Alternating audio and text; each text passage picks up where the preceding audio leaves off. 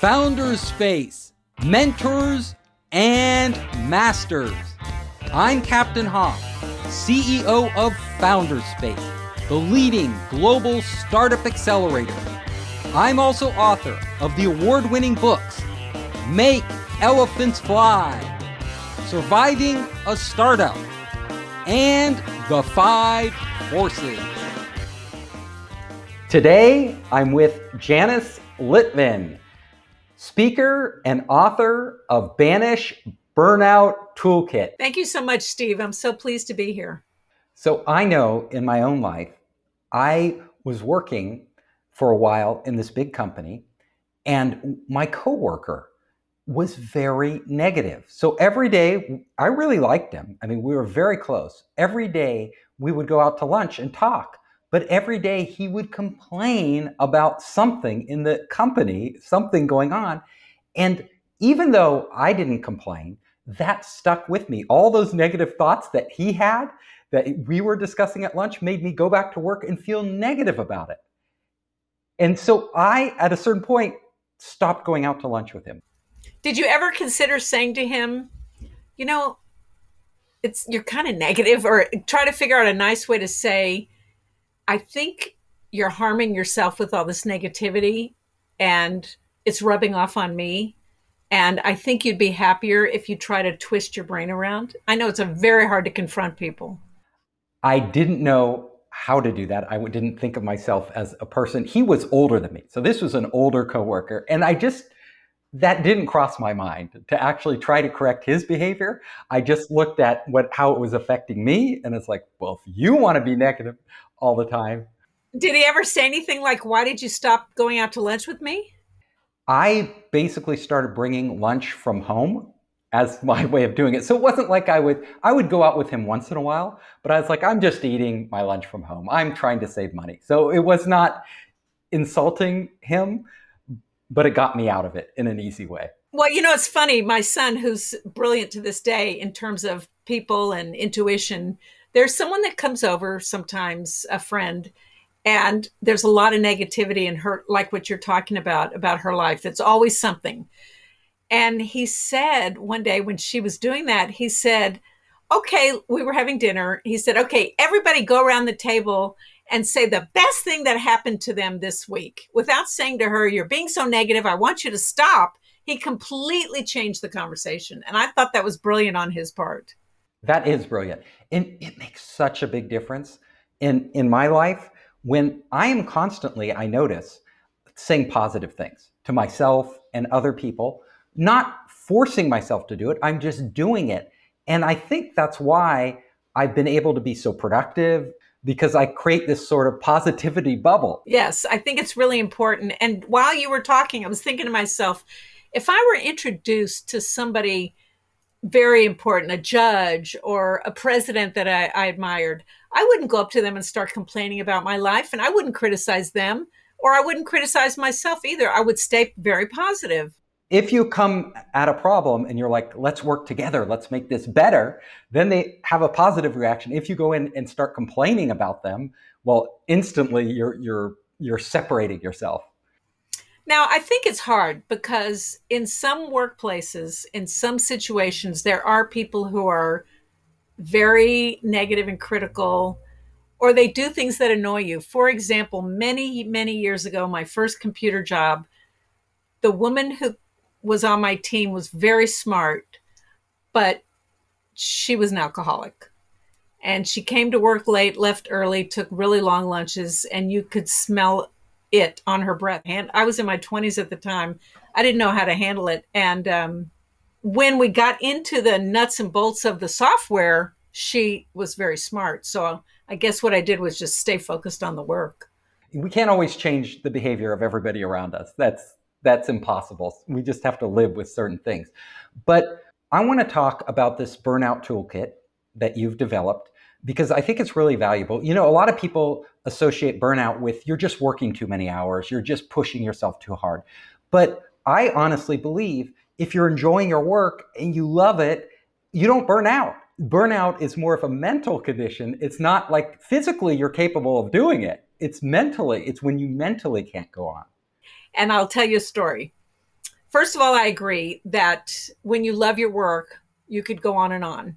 Now, during the pandemic, as we all know, everybody worked much harder. People who had children had to stop in the middle of the day, manage their children, come back to their desk and work from 7 to midnight. Even if they love their job, burnout is also a physical thing. It's not just mental. You get physically exhausted and it spills over into the mental and vice versa.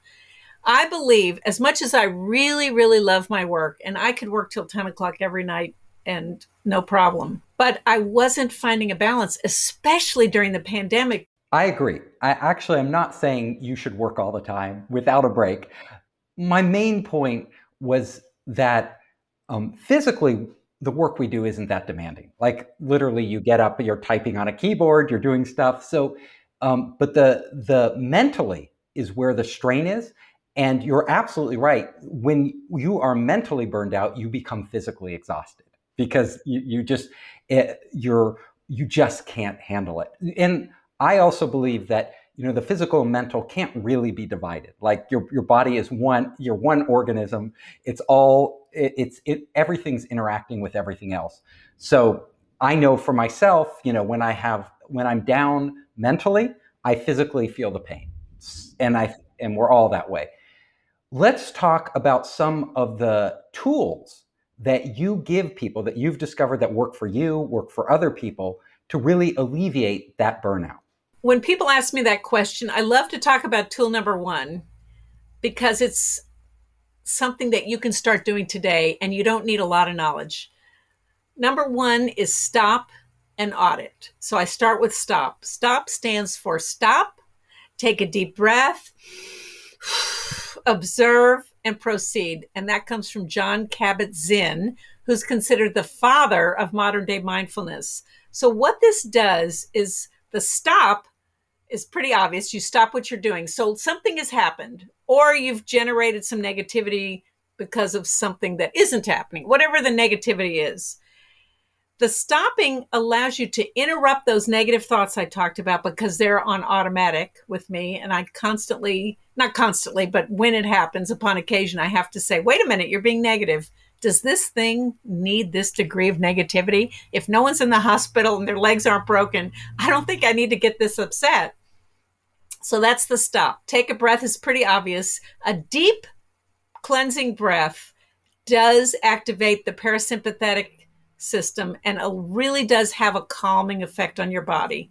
The observe allows you to change the emotional reaction and move it from the amygdala, the fear center of the brain, to the prefrontal cortex, the executive functioning, thinking, rational part of the brain. And then proceed allows you to choose how you're going to react or whatever you're going to do. So that's stop. And I love that one because a lot of times stress causes us to have a reaction. Someone says something rude or is critical in a meeting. And sometimes you just need to not react and to stop and breathe. You might have to excuse yourself from the meeting, but to stop and breathe and come back with questions rather than getting defensive. When you get really, really angry, really, really defensive, it turns people off and they don't take you as seriously. So that's the first half of the first tool. The second half is something I call a stress audit, something I created that helps you after the stressful incident, either when you get back to your desk or you get home or whenever you're done with work, to write down how you felt. Because when you write with a pen and paper, it activates a different awakening in the brain. And sometimes it's something else that's bothering you, but you don't know what the connection is. And when you can dig deep and find out what that connector is, it helps you let go of the issue. Yeah, I think all of us have experienced that, where we get upset over something and we overreact, but later we realize we overreacted because we are already primed for that reaction by something else that was going on in our life. Right. I'll give you a quick story. So a friend came over one day and I'm coughing and she goes, how you doing? I said, oh, I have a little flu. I wasn't super sick, but my nose was running and coughing and I just wanted to go to bed. And she said, well, you probably have allergies. I flipped out. I said, I don't have allergies. It really made me angry. And I stormed out of the room, and that was the end of it. My husband sat with her and had tea. I decided to write about it because I thought that wasn't that extreme a thing that she said. Why did I get really, really angry? And I realized, and I'd completely forgotten this situation. I realized that when my father was on his last legs, I had gotten sick and I couldn't go home to Houston to see him. And I was very, very frustrated. I made an appointment with my doctor and I said, I need an antibiotic. And I know, in the last 10, 20, 30 years, they don't want to give antibiotics because they're becoming less useful. But I really wanted to go home and see my father. She said, well, you probably have allergies. And I flipped at her and I started crying and boohooing. My father's sick. I want to go home. Please give me an antibiotic, which I finally got. But I had forgotten that connection to that comment. Wow, that's a really deep connection. And once you realize that, you realize something about yourself too, and your life and how you react to things. So writing it down, I like that because it gets you to think about it in a more detached way, a more objective way. Yes. I forgot to add that. That was quite a good insight on your part. When you write, while you're writing, the amygdala is dumping. And that amygdala, by the way, is also known as the fight, flight, or freeze part of the brain for those listeners who know their science. And so while you're writing, you're letting the amygdala get it all out. When you go back and reread it, now the prefrontal cortex is turned on and you're reading it, like you said, from a more objective point of view. And then you can be objective about what decisions you want to make as a result, or what you want to do or say or not say. And it allows you to process it so that when you're in a similar situation, the next time somebody says you probably have allergies, you'll catch yourself. You won't react that way. Exactly. And I like the idea that you don't always have to have a comeback to everything. You can choose to be silent. Sometimes silence is more powerful than having some kind of quick and clever comeback to a situation. Yes. And it actually doesn't put you in a position of weakness. Like if you're in an office with coworkers, it can put you in a position of strength because you can just sit back. They don't know what you're thinking, and you can process what just happened and then come up with the best response to actually move the ball forward and get what you really want. Sometimes we just want to punish people, so we react, but that may feel good in the short term, lashing out at them, getting them back for what they said that was so inconsiderate. But in the long run, it actually, if you think about it, in most cases, it doesn't get you where you want to be. Now you have this deeper conflict with this coworker. You're actually going to have more problems in the future. They're going to be upset at you. It's just going to make things much harder. And if you're on a team, you really need to be able, as you know, you really need to be able to get along and work together. And I know teams are very complicated and it's hard to get along with everybody, but catching yourself before you react is a very powerful tool. So I'm traveling across the country now, going from Airbnb to Airbnb because I love it. I love to be out there. And I went into one Airbnb that I had paid for, signed up for, and the woman greeted me and she says, "Welcome to my home." I had paid to rent the entire thing. So I thought she was being real nice, showing me around the house. But then I realized she wasn't leaving. My gosh. She was staying, even though I'd rented the whole place. Oh my gosh. And she said, "I hope this isn't a problem." My initial reaction was to lash out, like say, "Of course it's a problem. I paid for the whole thing. You listed the whole thing. What are you talking about?" And it wasn't just her. Other family members were there. Whose family members? Yours or hers? Her family members. You're kidding. So, but then I calmed myself down. I did what you said. I took a breath. I calmed down. I said, if I lash out, things are going to be much worse. Exactly. She's going to get really defensive. We're going to get an argument. And where do I sleep tonight? This is the place I booked. So I just handled it calmly. I thought about strategically what I need to do. I figured out where she was coming from. It turned out she was a nice lady. That was her first posting on Airbnb. She had no clue what she was doing. And she kind of knew she screwed up. But what ended up happening is I stayed the night in one of the rooms and I got her to refund the money and then I left. which was the best outcome I could have hoped for in that situation. And we remained friends. There was no fighting. Yeah, and you treated her with respect, which I love that part, even though you were upset. This is really important because a lot of the listeners here are entrepreneurs. They have their own companies. They're under enormous pressure. They're under pressure from their investors. They're under pressure from themselves, mostly. They're under pressure from their employees who expect things that they probably aren't getting. Whenever you're a manager, your employees want stuff, and it's impossible to be the perfect manager.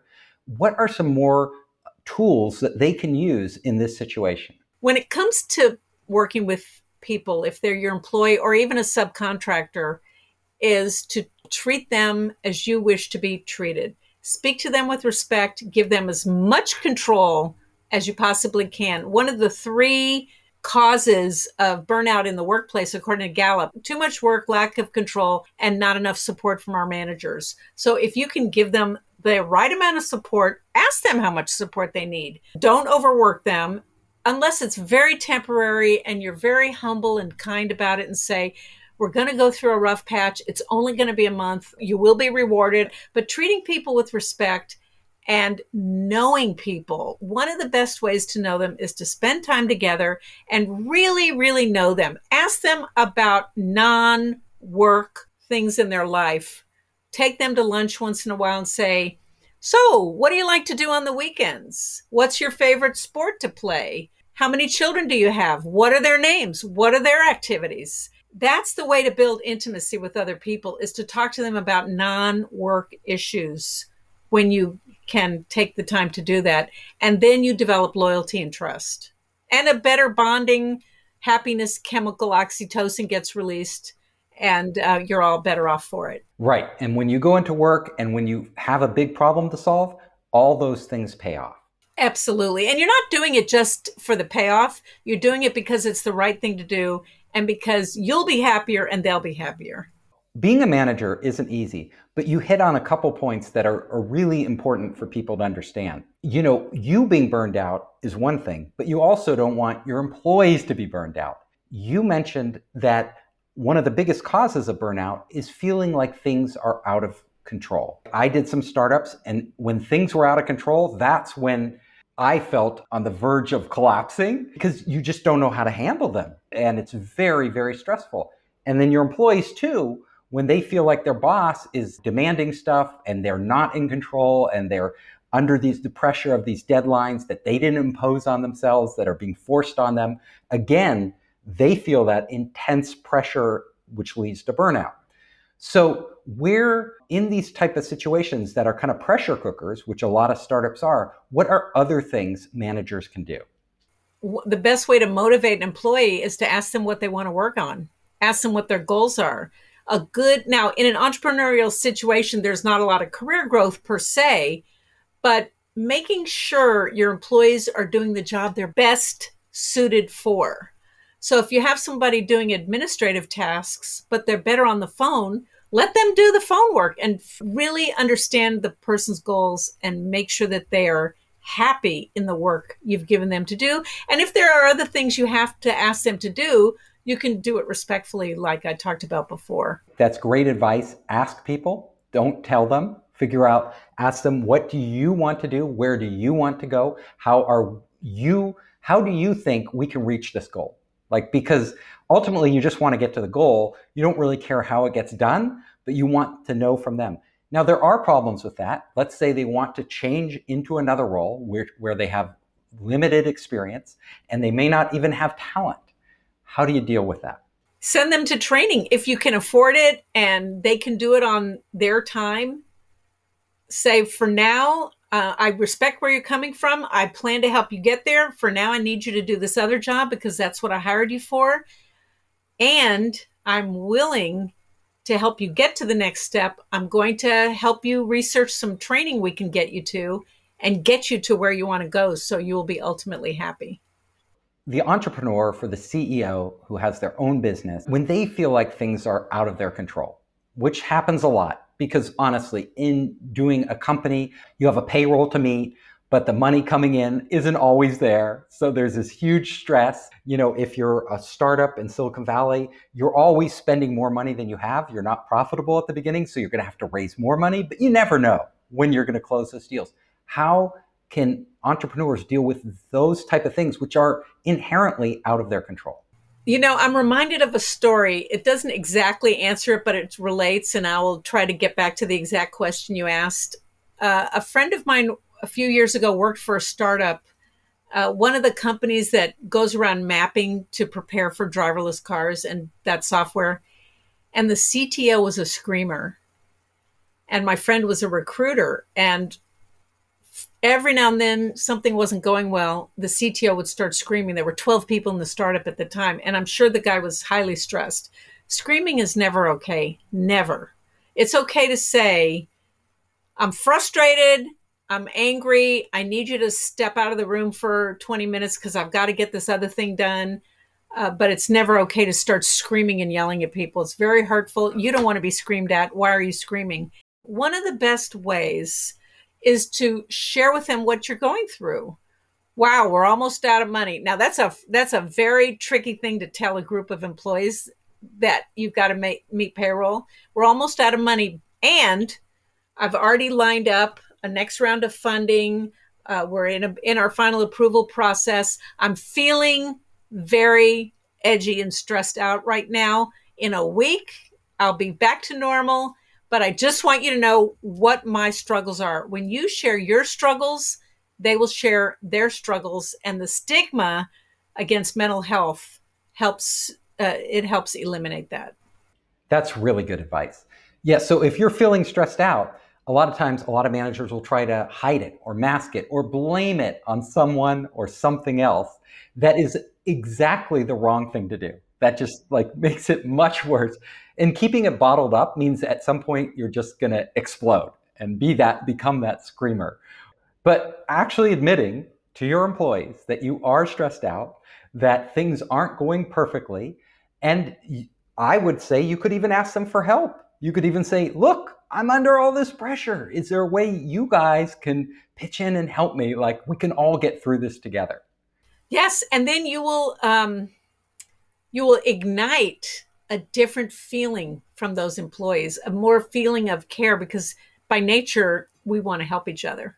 Yeah, if they didn't want to help you, you wouldn't be working together. You, as the head of your company, you're creating this environment. You can create all types of environments, one where everybody is secretive, where you keep the information close. No, a lot of CEOs do this. If they're running out of money, they don't want to tell anybody. They think everybody will jump ship. But it's actually, what you're saying is do the opposite. You're going to make them want to stick with that ship even to the very last minute because they trust you, they believe you, you're telling them, you're exposing your vulnerabilities. As long as you constantly express yourself with respect, you will get respect back. Now, if somebody jumps ship, well, okay, fine. You'll find the next person. There are plenty of software engineers in Silicon Valley.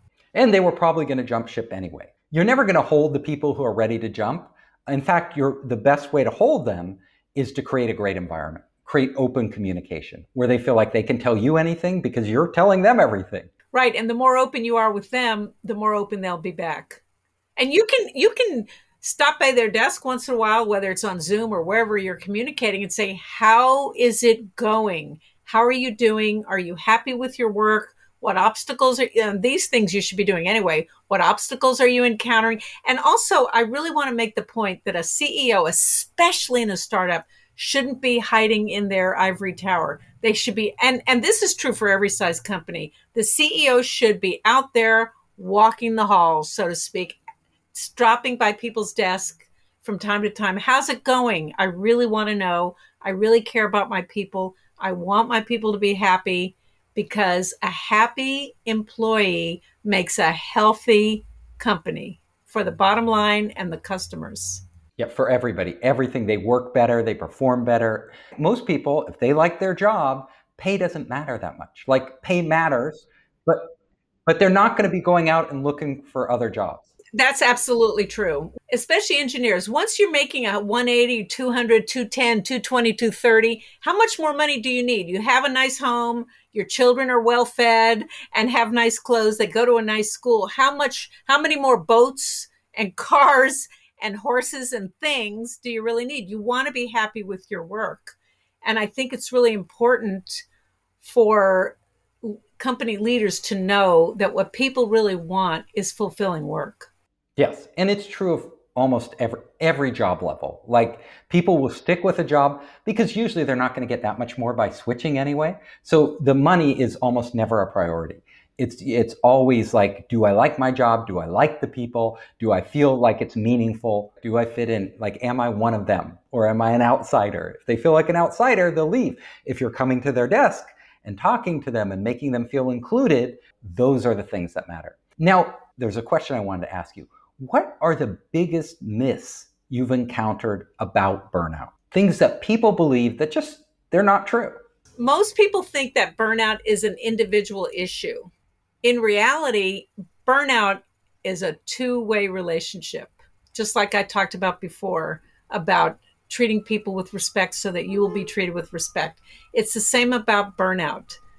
Company leaders of all sizes need to know that like you were just talking about, the environment they create can cause or not cause burnout. If you're working your people 80 hours a week for years, they're going to start hightailing it out of there, especially as soon as they can. You don't want them grumbling and hanging on to resentment. The last thing you want is a burned out organization because everything's going to suffer. The customers are going to suffer. The bottom line will be stronger if the people are happier because people will be doing their best work. Happy employees are more creative with their problem solving. So you said something that really struck me there, and that was most people believe burnout is a thing that you have, like individually. And what you're saying, no, is burnout is a group thing. It's a systemic thing. And the way you fight burnout is not by just working on yourself, but working on yourself in relationship to everybody around you, your family, your coworkers, your friends. We all know that during the pandemic, healthcare workers got burnt out. Nurses, doctors, and many other from anybody dealing with the healthcare system. There are some inherently huge problems with the system.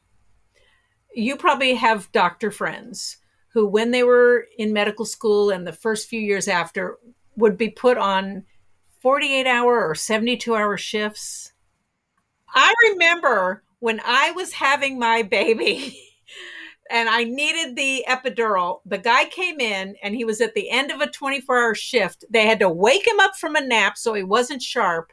And he set the thing up, but he didn't push the button. And the nurse comes in and says, he didn't push the button. I'm screaming now because the labor's into my lower bones, in my lower back. It's a perfect example. Why do you have these bizarre systemic rules that don't serve anybody? They don't serve the doctors and nurses, and they certainly don't serve the patients. Another even more important example is that doctors are taught to have empathy, but not to feel because they want to stay in control. But the suicide rate among physicians is higher than any other profession in the world.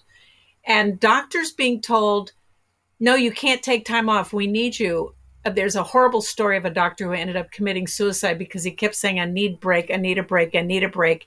They needed him. And he should have taken the break. Sadly, everybody lost this person. And so that's a perfect example of systemic burnout. Hospitals are a great example because the healthcare system, the way it is, they're always pushing to get more and more out of it. The doctors themselves, I know I've talked to them, my friends, some of my close friends are doctors. They say they feel like they're on a treadmill. They don't have time. So even when they want to spend time with patients, even when they want to empathize and relate to them, they literally cannot do it because they're structured out of it. So all those connections we're talking about having at work that really make the job satisfying, our system is taking those out away from doctors so that they don't get that satisfaction on the job. And it's a shame because, of course, they won't perform as well. And the patients know it when you go into your doctor and they're in a rush and they can only give you 15 minutes. And then they give you a handout. I'm like, what? What's this? Because they don't have time to do anything else. And that is something, that's why doctors get burned out. The whole system is broken. So a system that allows people to be human, to connect with people, whether it's your company, if it's your company, you're responsible for that system. And how can we architect it so that the people in that system can really bond, connect, support one another, and communicate? And feel pride in the system. What was the worst failure you had? What impact did that have on you in terms of burnout? And how did you get over that? Back when I was a computer programmer, I was fresh out of college. I was given an assignment for a special project, and I knew it was going to take some overtime. And my boss and I had a talk about it, and he was nice enough to say, this isn't going to go on too long, but we really want you to do a great job. And I did my great job. And then when it came time to performance review, I did not get a very good review. I got an average performance review because the way they did things, they could only give out so many high-level reviews. And I complained about that situation for weeks. What I should have done was mapped out what I really wanted to do next, because I really wasn't that happy being a computer programmer. What I really wanted to do was be a trainer. So I ended up leaving that company after a few years because I really wasn't that happy with the job to begin with. To wrap this up, I would like you to tell the audience out there, how can they get a hold of you? How can they learn more about your wonderful book and the things you're doing online? Well, thank you for asking. My website is janicelitvin.com. I just happen to have my book nearby. This is Banish Burnout Toolkit, and you're each going to get to download a free copy by going to janicelitvin.com/book. Enter your name and email address. I don't send out a lot of emails. You can always unsubscribe, but I would love to get to know you. I hope you enjoyed the show. If you liked it, hit the subscribe button and share it with your friends. You can help us create more great content by subscribing and sharing. Also, if you want to access our online startup program, our investor network, and our entrepreneur resources, just come to founderspace.com.